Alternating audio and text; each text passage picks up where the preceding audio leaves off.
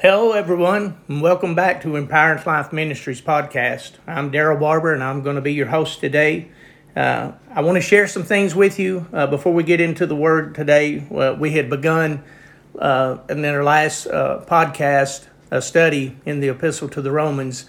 The Apostle Paul had written, and just started getting into some things on that. But for some of you who don't know who we are, let me give you some ways you can contact us. You can find us on Facebook. You can also go to our website, empoweringlifeministries.com. There you can find some material, find out about our ministry. I do have a book on there, From Glory to Glory, that's available. And I did say last time I was on here, I do have a new book coming out called Navigating Grace, and hopefully that's going to be out in the next few months. We can get that finished. If you'd be interested in making a donation, you can also do that on our website. And if you don't care, please take time and give us a rating on the podcast, because that's going to help us to enlarge our audience of listeners, and we really want to reach as many people as we can with the good news of Jesus Christ.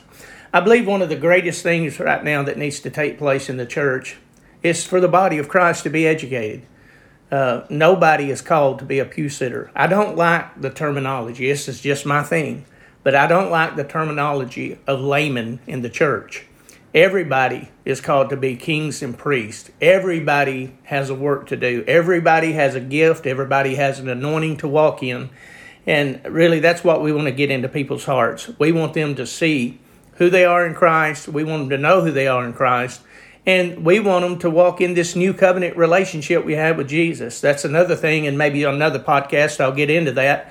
But so many people are dealing in mixture and looking at things in the old covenant that never was even spoken to them, because probably, if you're listening to me, most of us, we didn't come up in Judaism. We were not Jews, and those things were not even written to us.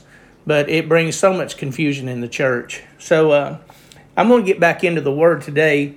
We got the very first part of verse 1 in Romans chapter 1, and started talking about Paul being a bondservant of Jesus Christ. Some of the things we looked to in that was that a bondservant was a person that was bound in service without wages.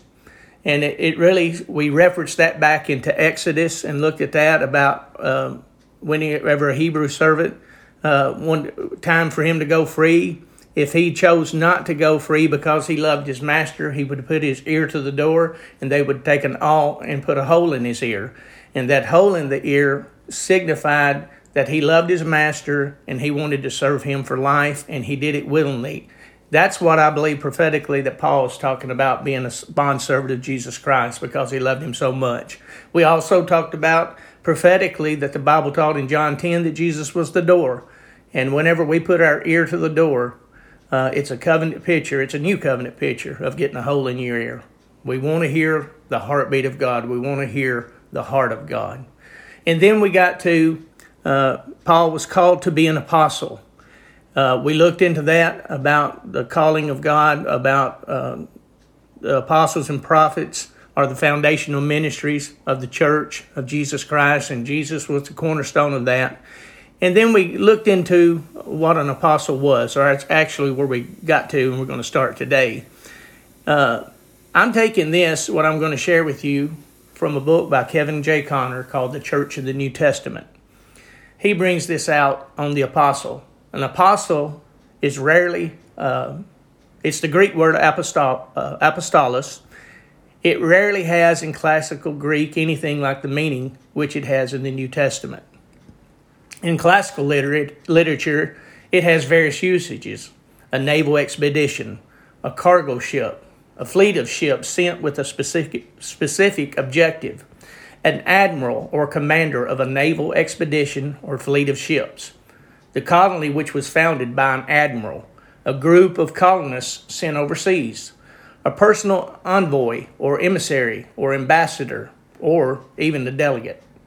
He also brings out that Arden and Gingrich in Dictionary of New Testament Theology, Volume 1, Colin Brown, Kittle's Theological Dictionary, Volume 1, page 407 says, if a fleet of ships was sent by Rome to establish a new colony elsewhere, all of them were called apostles. That is, the fleet, the admiral, and the newfound colony. The usage of the word connects the sender and the one who is sent. Jesus said, "Verily, verily, I say unto you, the servant or slave is not greater than his Lord, neither is he that is sent." A sent one, an apostle, greater than he that sent. Christ, the sender, him. Even in this ancient usage, the dominant thought is that someone was being sent. And if we really break it down, an apostle is one sent of God to do a work. It's really kingdom language. It's what apostles are doing in establishing new colonies throughout the whole earth that in the bigger picture represents the kingdom of God. Every one of us, all of our local churches, even house churches or connect groups or meetings that you're having, the bigger picture is broadening the Church of Jesus Christ. It's letting everybody come into the kingdom, and we're doing everything we can do to do that, and we use different means of doing it. The gifts of apostles, prophets, evangelists, pastors, and teachers are still relevant today. People carry different gifts, and there's a lot of different ways people look at that. But it don't mean somebody is more important than anybody else because they're an apostle or any of these fivefold ministry gifts. It just means they have an assignment, and that's what their assignment is to do. That's what Paul was bringing really to the church there in Rome. He was an apostle to that church. He was establishing that church and laying a foundation in their lives. So it goes on to say in the reading, it says that he was set apart for preaching the gospel of God. He was preaching the good news of salvation. In Ephesians 3, 1 through 11, it says, "For this cause I, Paul, the prisoner of Jesus Christ for you Gentiles, if you've heard of the dispensation of the grace of God, which is given me to youward, how that by revelation he made known unto me the mystery, as I wrote afore in a few words, whereby when you read you may understand my knowledge in the mystery of Christ, which in other ages was not made known unto the sons of men, as it is now revealed unto his holy apostles and prophets by the Spirit, that the Gentiles should be fellow heirs, and of the same body, and partakers of his promise in Christ by the gospel, whereof I was made a minister according to the gift of the grace of God given unto me by the effectual working of his power. Unto me, who am less than the least of all saints, is this grace given, that I should preach among the Gentiles the unsearchable riches of Christ, and to make all men see what is the fellowship of the mystery, which is from the beginning of the world, has been hid in God, who created all things by Jesus Christ, to the intent that now unto principalities and powers in heavenly places might be known by the church the manifold." That word manifold there just means the many-sided wisdom of God, according to the eternal purpose which he purposed in Christ Jesus our Lord. Think about that, the manifold wisdom of God.